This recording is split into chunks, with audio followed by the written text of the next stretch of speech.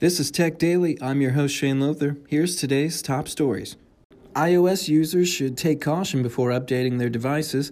Mashable reports that Apple's 12.1.2 iOS update seems to be creating more bugs than it's fixing.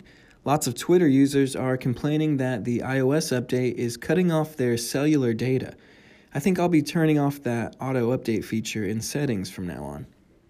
On Sunday, Huawei announced it set a new record for itself by shipping more than 200 million smartphones in 2018, according to CNET. This is up from just 3 million units in 2010.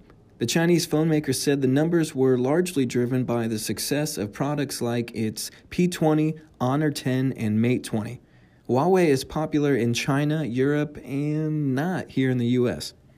Christmas is almost here, which means many of us will be getting some much-needed time off from work, allowing us to pursue our own personal interests, which can lead to some pretty interesting Google searches. BGR shared the most Googled queries in each state around Christmas time. Searches included Texas's "Is the Grinch Real?" and California's "Is Starbucks Open on Christmas?"